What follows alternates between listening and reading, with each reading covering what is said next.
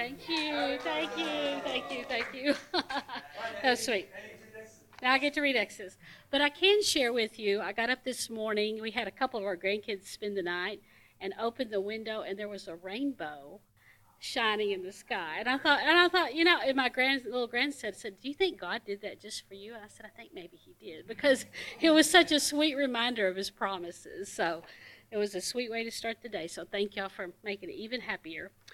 Okay, today our reading is from Exodus 20:17. You shall not covet your neighbor's house. You shall not covet your neighbor's wife, or his male servant, or his female servant, or his ox, or his donkey, or anything that is your neighbor's. Where do you think all those appalling wars and quarrels come from?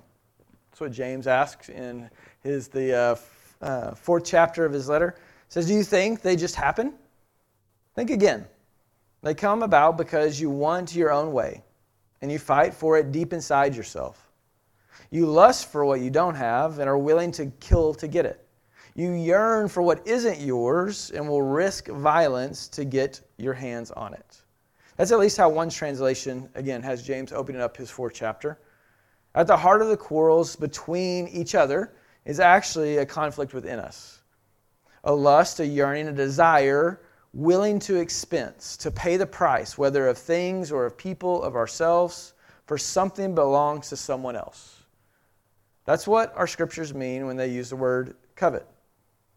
To have such emotion within us, a lust within us, a yearning within us, a desire, a passion within us. There's all kinds of different words that are used to describe this kind of force from within. But it isn't just to want something, it's wanting something with a willingness to pay the price to get it. Whether the price be other people, whether the price be something else that we have, or the price even be ourselves. And it's not just wanting something else, it's wanting something that belongs to someone else.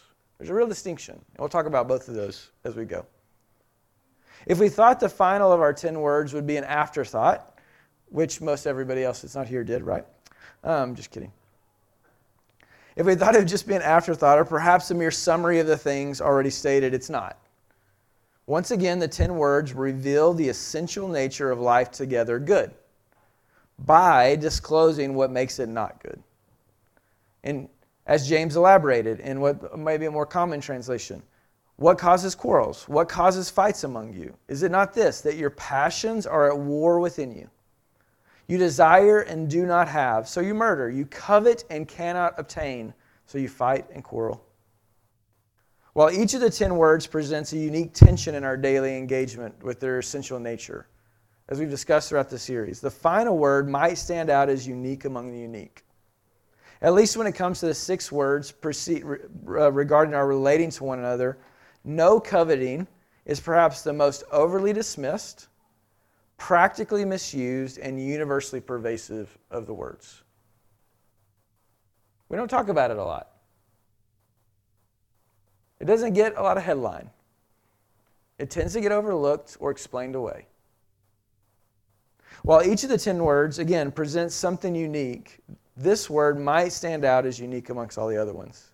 Because think about it, nearly every culture in human history across the entirety of the face of the earth has, in some explicit fashion, codified the laws relating to the previous 5 words. That is, they've created rules and regulations, civil rules and regulations that require honoring of authority, of not killing, of not breaking covenant or contract, of not stealing and not lying. Yet, no society that I'm aware of has ever set down laws governing desire, including the Jewish culture. Ironically, unlike the words preceding, there are no Levitical precepts, nothing to turn to in the book of Leviticus, no civil regulation in the Jewish court system with punishments that are assigned to the 10th word. There are scriptures similar to the command spoken, like in Deuteronomy 7, when God's people are told to utterly destroy the idols of other nations in the land of promise, and then God says to them, "Thou shalt not covet the silver or the gold that is on the idols, that the idols are made of, lest you be ensnared by it." There's commands that sound similar to the 10th word. There's also observations similar to the one James made, tracing the heart of our wicked, hurtful, violent actions to coveting, like the one from Micah. It says, "Woe to those who devise wickedness and work evil on their beds, who dream of ways to hurt others. When the morning dawns, they perform it because it is in the power of their hand." Because these dreams, these longings, these desires for something wicked and evil are now the thing in which they get to act upon. They covet fields and seize them, and houses and take them away. They oppress a man in his house, a man in his inheritance. There are also words of wisdom that warn of the trouble stemming from coveting, such as these from Proverbs. "The righteousness of the upright delivers them, but the treacherous are taken captive by their lust," by their covetousness. "The desire of the sluggard," whatever desire forces him to act or not act, "kills him, for his hands refuse to labor. All day long he craves and craves, he longs and longs, he lusts and lusts, he covets and covets, but the righteous gives and does not hold back." But perhaps the most revealing of the 10th word's twisted abandon is found in Ezekiel 33. Here, the Son of Man has been sent to prophesy that God is ending his people's breaking of covenant. He's putting an end to their breaking of covenant. He's going to do this by letting them have what they have chosen over a long period of infidelity, a life free from him, but which is sadly actually enslavement to someone else. However, as God says through his prophet, throughout Ezekiel, there's no pleasure in this separation. God's only desire is for those he loves and has been faithful to turn back, to not die, but to live and live whole and holy with him again. And so there's this mixture in what the prophet has been speaking this judgment. Time's done, you get what you want, you've walked away from God. But hey, listen, God really loves you and longs for you to be whole and holy with him. Come back to him. That's all he's really wanting. He's not trying to destroy you. He's trying to help you see that you're destroying yourself and wants you to come back into life. And there's a sweetness to that song, right? There's a sweetness to that revelation of what is destroying us and an invitation into what might bring us life. And this mixture of pointing out the brokenness of the community and the heart of the Father compels the people to listen. And yet there is a more subversive force driving their actions and inactions. Or so God reveals to his prophet. Ezekiel 33 says, God speaking, "As for you, son of man, your people who talk together about you by the walls and at the doors of the houses," the ones who are like taking what you're saying and they're listening to it, they're talking about it, they're conversing about it, there's something to what you're doing. They say, "Come and hear what the word is that comes from the Lord." They even recognize where this kind of source of revelation is coming from. And they come to you as people come. They come to you as ones who are ready and willing. They sit before you as my people. And they hear what you say, but they will not do it. For with lustful talk in their mouths they act.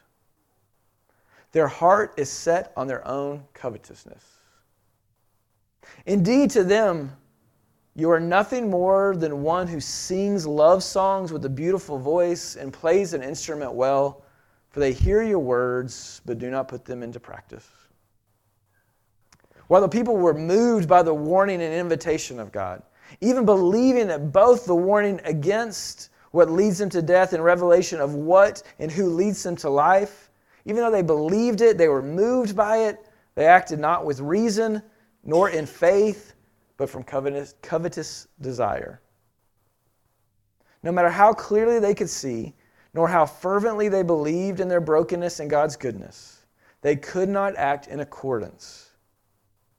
And should we fail to appreciate the ubiquity of Ezekiel's experience, that this was maybe just a one-off in our history, we need only listen to what Paul says about his own history with the 10th word. Paul, writing to the faith family of Rome, many of whom were using the law to inhibit rather than, as we've seen throughout the series, to free and to expand life, he says to these who've got the law all twisted, the law code had a perfectly legitimate function. Without its clear guidelines for right and wrong, moral behavior would be mostly guesswork. Apart from the succinct, surgical command, "You shall not covet," I could have dressed covetousness up to look like a virtue and ruin my life with it. Of all the commands, why does Paul choose this one as the example of missing the mark of the 10 words? Missing the heart and the life which they were meant to aid God's people into building. Why this one? Again, he could have used any of them. Like, obviously, God's people throughout history had taken and twisted the 10 commands to fit their own agenda in so many ways, right? In almost all of them. Excuse their actions. But Paul particularly, specifically, points out the 10th and final word. Perhaps, like us, coveting is so natural that we dismiss it or dress it up as righteous judgmentalism. More on that in just a moment. In truth, while we can, by all outward accounts, keep the first 9 words to some degree of success, that's at least the Pharisees showed us for hundreds of years that that was at least possible in some sort of way. The final word is inescapable. Eventually, our desire for something that is not ours, that is someone else's, leads to war within and quarrels between. Eventually, our desire for something that is not ours, but is someone else's, leads to wars within and quarrels between. Eventually, we will risk violence and death. Maybe not physical death all the time, but undoubtedly relational death, psychological destruction, emotional devastation, even economic corruption, whether of some other person, of ourselves, or even something to get what we want, what we covet. Eventually we'll risk those things. Eventually we'll end up like the people in Ezekiel's prophecy who love what the scriptures and the pastors and the prophets are saying, but are unable to live free in the truth because the force that holds our hearts is a yearning for something that is not ours. We cannot escape desire, but we can capitalize on it. This is one reason why the 10th word has been so readily dismissed and universally exploited throughout the centuries. We cannot escape desire, but it can be capitalized on. Today we live in a world literally built on the fact that wanting what is not already ours is the strongest motivator to work and to spend. This is especially true if the thing we desire is shown to belong to someone else of stature, of fame, of beauty, someone with power, or even an ideal image of the life we desire. Without a drive to have what we do not, and more specifically, what another already has, there would be no advertising industry, no social media influencers, and perhaps not even social media. There certainly would be a reduced debt industry, right? And maybe even a less divisive educational and political environment. Nearly every pop-up commercial, mailer, post, and attempt at persuasion is banking on your inability, my inability not to covet. It's banking on the fact that we can't help but covet, because that's what we do. Now, that doesn't mean that everything promoted or sold or constructed is bad. Indeed, there are more than a few frivolous things produced, both products and ideas manufactured and sold in ways that prohibit flourishing, of which I am the chief of the guilty at buying and buying into. But remember, we are made to work, to craft, and to build a world good. And so much more of what we work for and produce, whether a product or a service, is good and for the good. Unfortunately, though, because the 10th word is so overtly dismissed and universally invasive, so assumed to be the way that we're wired, that it's not wrong, our faith's history has used the 10th word to make condemning judgments. Because in the secular world, there's not really a secular-sacred divide, but let's just pretend because we kind of live this way, right? The secular world, coveting is who you are. You're a covetous person. Let's play off of that. Let's benefit off of that. Let's capitalize off of that. That's who we are as humans. We desire more, we desire what's not ours, and we desire mostly what somebody else has. So we're going to build our systems around that to some degree or another, right? Well, in reaction to that, the religious world has now taken this don't covet and twisted it to its own demise, creating a world of condemning judgments. Our faith heritage, and maybe you experienced this and maybe you've contributed to it like myself. is full of those who condemn things.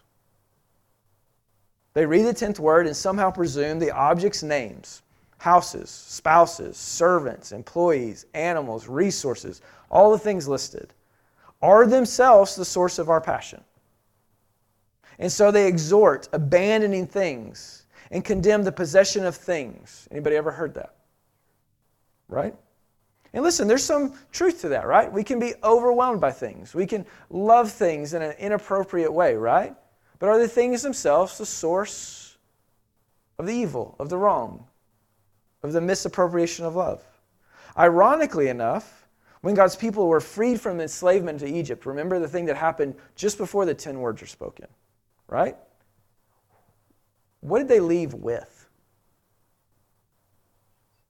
All kinds of things from Egypt that were given to them. Practical things, non-practical things, things of wealth, things of use.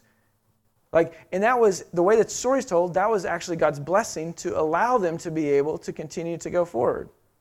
They were given things. Not to mention that they were being led into a land that they would possess. They would own. It would be theirs.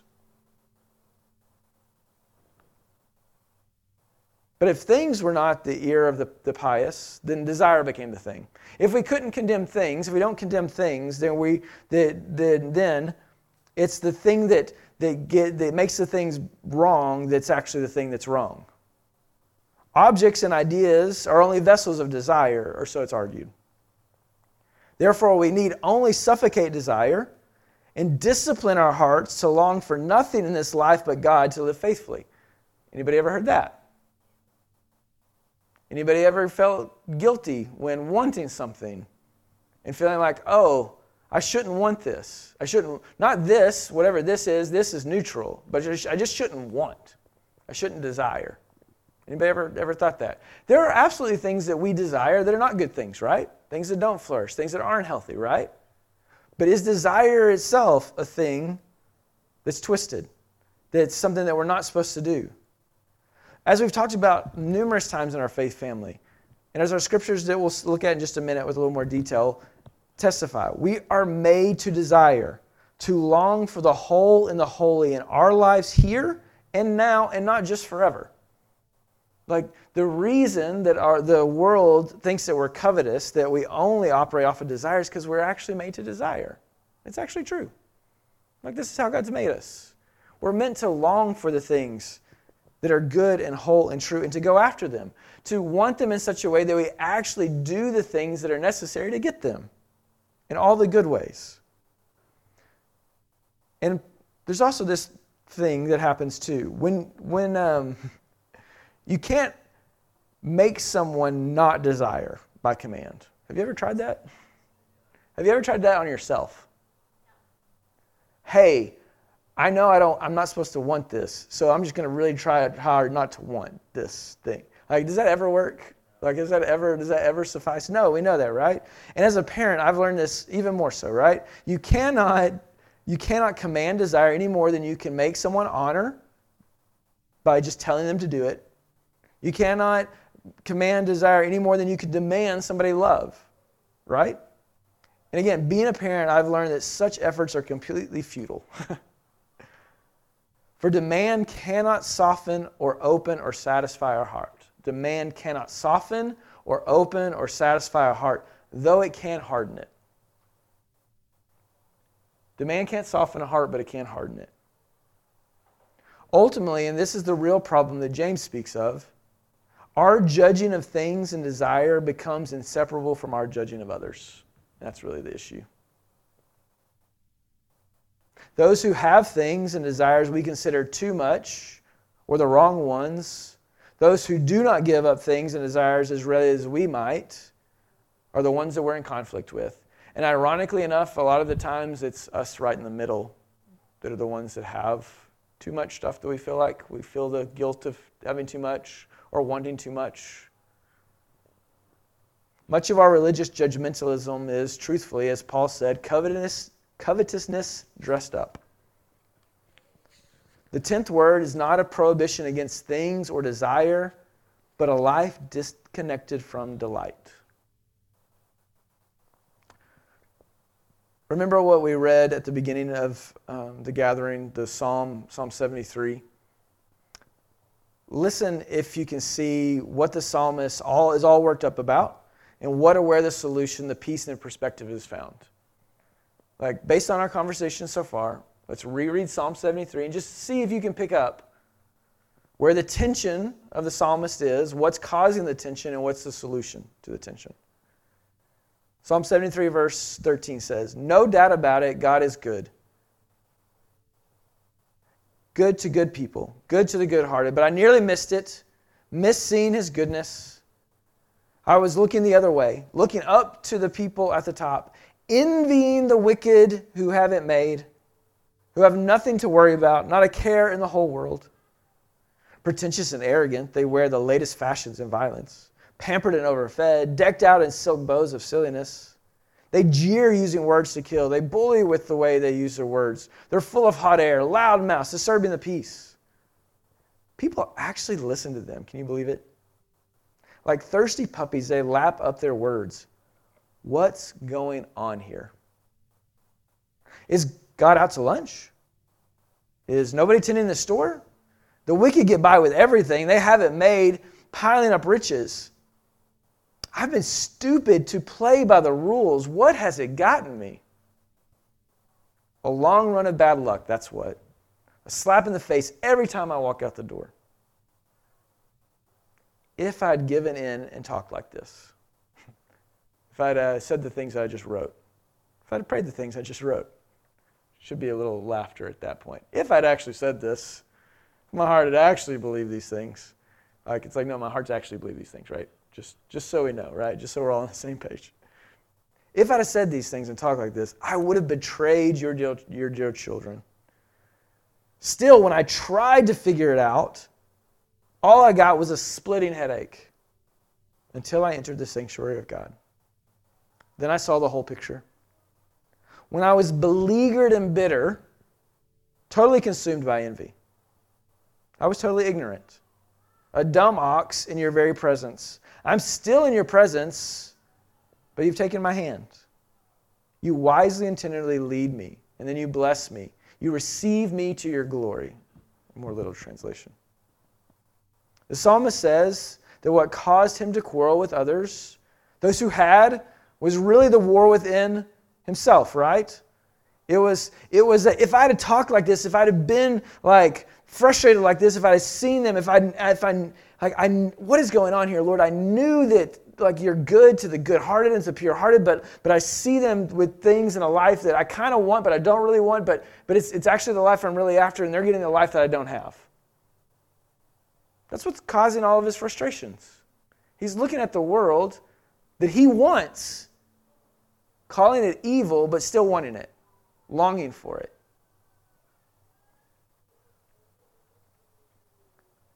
The psalmist says the quarrel that's causing his tension is the quarrel with others. Those who had really what he wanted was a war within himself. A war of reason, of what he knew, what is going on. That God was good, it's supposed to be good, but it didn't feel like God was good. And a faith, a war of tension of faith of like, I know that God's supposed to be good to the clean-hearted and the pure-hearted, but listen, I've put in a lot of work for this and I haven't got jack squat to show for it. His reason, his faith is warring with his envy of what others had, against the covetousness in his own heart.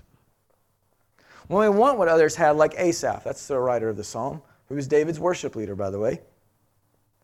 When we want what others have, like Asaph, usually it's from a place of envy. Usually it's a place, even us righteous people, from a judgmental jealousy. It comes from a place of feeling like they have and we do not. Whoever they are is usually and quickly labeled wicked, if we're honest, right? Like even, again, maybe this has never happened to you, where you look at even other believers who have what you don't have, and in your head, you make up stories about ways that they're not nearly as faithful as you. They're not nearly as good as you. They haven't worked nearly as hard as you. I'm sure nobody's ever done that in here except for me. Right? We feel like our way of living with God and others does not work for our benefit. And so we are totally consumed by that envy. that longing, that lust, and are like senseless animals, oxen, wild beasts, under the control of instinct, not reason or even faith. And so what we want turns from a longing to a war of trust within and quarrels between. What happens when desire is disconnected from delight, from the place in the sanctuary of worship? What we desire turns into what we demand and what we feel entitled to, all the while keeping us from seeing the whole picture, which is the fleetingness of a life lived for someone else's life, a life lived after someone else's life. It's fleeting, it disappears. That's what the psalmist would say. It burns up, it's gone. A picture we only see in worship in a place of delight. Again, when I tried to figure it out, when I tried to figure out what was going on inside me, what was at war around me, why I felt all these tensions, I got a splitting headache until I entered the sanctuary of God, and then I could see clearly. Then I saw the whole picture. But if we're not attentive, the end of envy that we see in our worship, the recognizing the fleetingness of wanting something else that someone else has, and how we know that if we got that thing, we wouldn't actually be satisfied. That's what happens in worship. We see that the thing that we're after isn't the ultimate thing. And that having that thing, especially that thing that somebody else has, isn't the solution to our life. But as quickly as we can see that, as attentive as we are to that, it's easy for us, I think, it's easy for me anyway, to forget and just be like Ezekiel's people. Be able to hear that and want that, like the people of faith gathered around Ezekiel, like Paul who followed in their footsteps, to continue to dress up our covetousness rather than trusting our desires to God. That if we see this in worship, but it's hard for us, like the people in Ezekiel, like Paul, to walk out and do the thing that we actually want to do, because our hearts are still led by covetousness. That's why David wrote, in what sounds like both a rebuking response and affirmation to Asaph's psalm in Psalm 37. He says, "Fret not yourself because of evildoers. Be not envious of wrongdoers." He's saying, just like Asaph, don't do what Asaph just said he's doing, right? Like, we get that. Don't do that, right? Don't covet. "For they'll soon fade like grass and wither like the green herb." That's what Asaph saw when he was in a place of worship. But he says, "Trust in the Lord and do good. Dwell in the land and befriend faithfulness." Literally means feed on God's faithfulness. Not you be faithful, feed on God's faithfulness. "Delight yourself in the Lord, and He will give you" what? "The desires of your heart." Delight yourself in the Lord, and He will give you the desires of your heart. Commit your way to the Lord. Trust in Him, and He will act. If you've been around Christ City for a while, you're familiar with this psalm. I looked at my watch and I was like, it's already? But it's not yet. Sorry, you got a few more minutes with me. If you've been around Christ City for a while, you're familiar with this psalm. It's actually one of my favorites, Psalm 37. "For it grounds me when I'm prone to dress up my natural covetousness as righteous judgment rather than jealousy," which is what it is. And it does so not by demanding that I stop desiring or having things. Because this is the tension that we fall into in our world, right?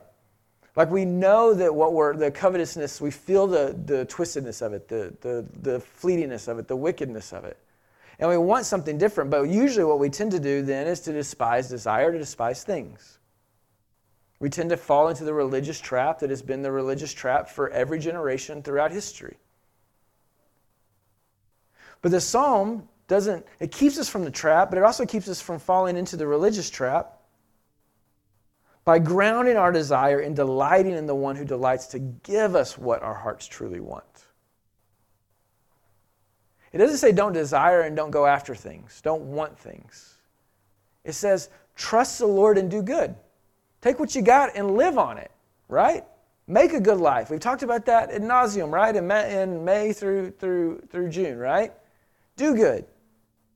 Feed on the Lord's faithfulness. Dwell in the land of the living. Feed on the Lord's faithfulness. Delight in the Lord, and He'll give you the desires of your heart. Don't not desire. Don't go after things. Just do it from a place of worship and delight in Him, of trust in Him. If, as the psalmist continues, that is, how the psalmist describes that we can continue. He says, "Be still Literally, let your heart settle before the Lord and wait patiently for Him. Listen, the way we don't end up like the people in Ezekiel's time, the way we don't end up like all those in the tradition that Paul followed in and like was trying to get the Church of Rome to not fall into as well, is we trust in the Lord, we do good, we dwell in the land, we befriend God's faithfulness, we delight ourselves in the Lord, knowing that He'll give us the desires of our hearts. And how we do that, how we actually practically do that, is we be still before the Lord and we wait patiently for Him.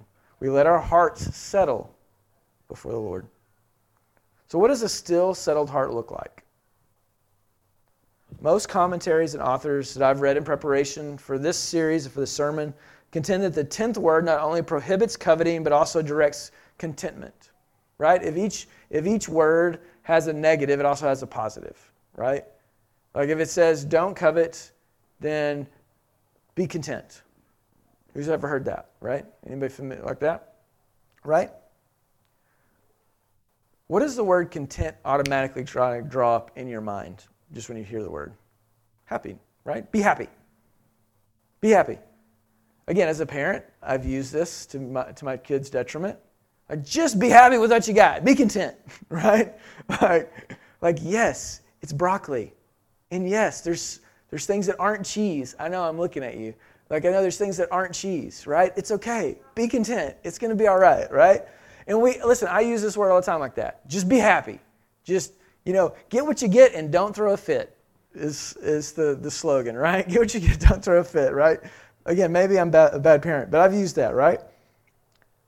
And I would agree with the commentaries that contentment is the positive side of covenant. It is the opposite of being covetousness. Such a weird word.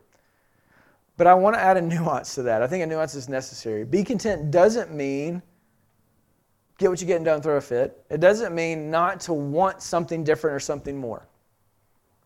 Being content does not mean not desiring something different or something more. Again, our heart desires the good, true, and beautiful. And where those things are lacking or not flourishing, we will always want something different. And that is actually a godly thing. When something's twisted and broken, or not fully what it's meant to be, our heart should long for something different and more because God actually made us to long for that. The Greek word for content, which is the word that Apostle Paul used in his famous Philippians 4 passage. Anybody that come to mind? I've learned to be content. I've learned whatever situation to be content. We'll get to that in a second. The word he uses in that particular passage means this: being self-sufficient, having sufficiency within, possessing all that you need for life in that moment of life. That's a lot different than happy. Being content means that you are one who feels within you the sufficiency to handle everything that's happening in the moment around you. To handle life as it is and it has been given. Contentment is self-sufficiency. It isn't don't throw a fit. Don't want something different. Contentment is I have the ability to stuff down broccoli and cheese and not die. Right? Like that's what I really mean. Like what I'm saying as a parent is I don't want to hear you grumble. Right? I don't want to hear that you want pizza.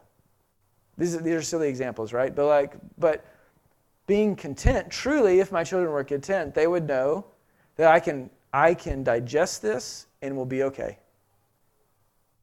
I can handle this and be all right.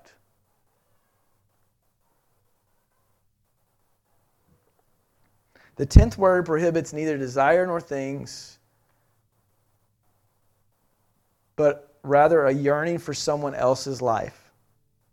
Again, remember, what are we not to covet? What are we not to desire? Something that's not ours. And so the 10th word directs us not to not want or not work for what we want, but rather to discover the sufficiency of life, of my life, not someone else's life, but my life and God's life. That's what Paul actually says in Philippians chapter 4. Here's what he says. Not that I am speaking of being in need. Not that I'm speaking of being in need. For I have learned in whatever situation I am to be content, self-sufficient.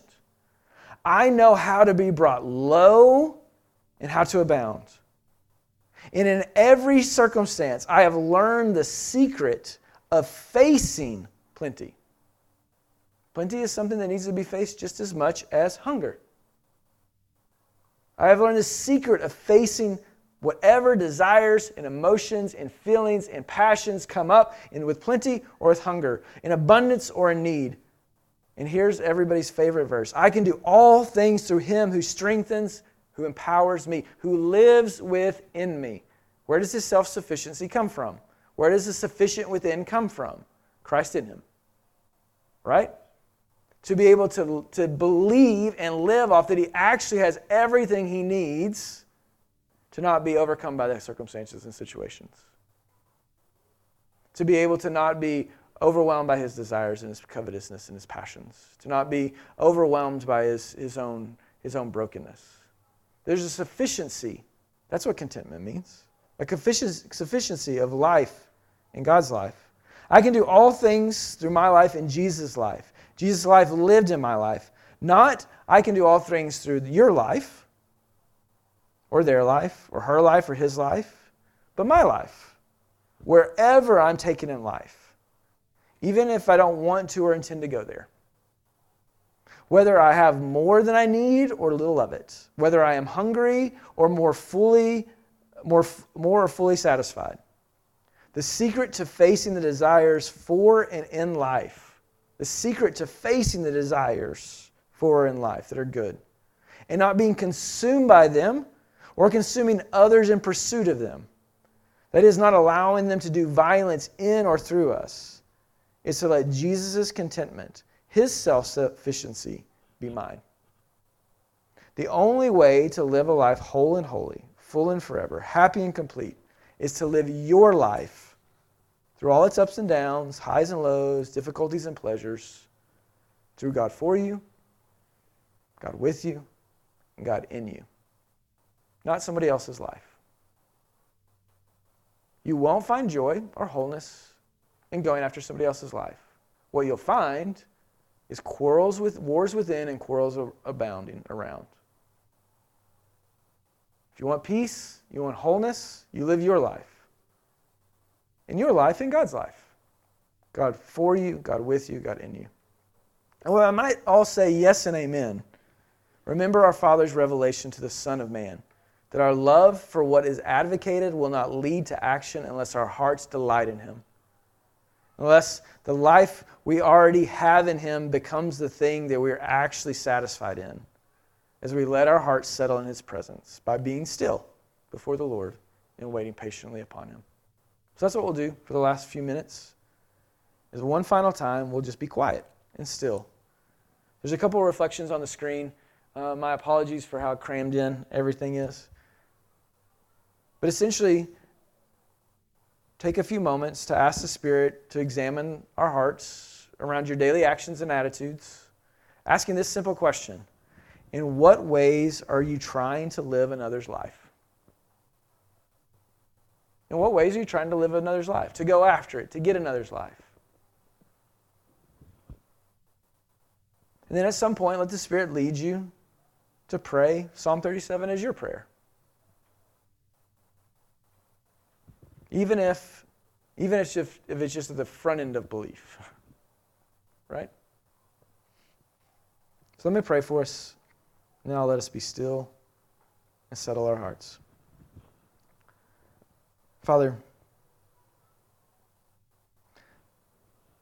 I don't know about everybody else, but at least for me in this summer, I've just been incredibly humbled and amazed at how when you created us and are recreating us, Father, Lord, you're really making us competent for so many things. And as one who feels incompetent quite often, and Father, Lord, knows all the ways in which is lacking. I thank you for the grace that comes from the fact that we can be content because of your life in us. So I pray for my friends for these few moments. I pray believing, Lord, that they, like me, long for to be ones who live and are driven, Lord, by desire for what is good and true and beautiful, that get to see all the things, all the potentials of things in life that you've created. Your kingdom come and your will done as you teach us to pray. But who, like me, maybe, Father, struggle with covetousness, struggle with wanting to live a life that's not ours. So I pray, Father, in these next few moments, that your Spirit would show us,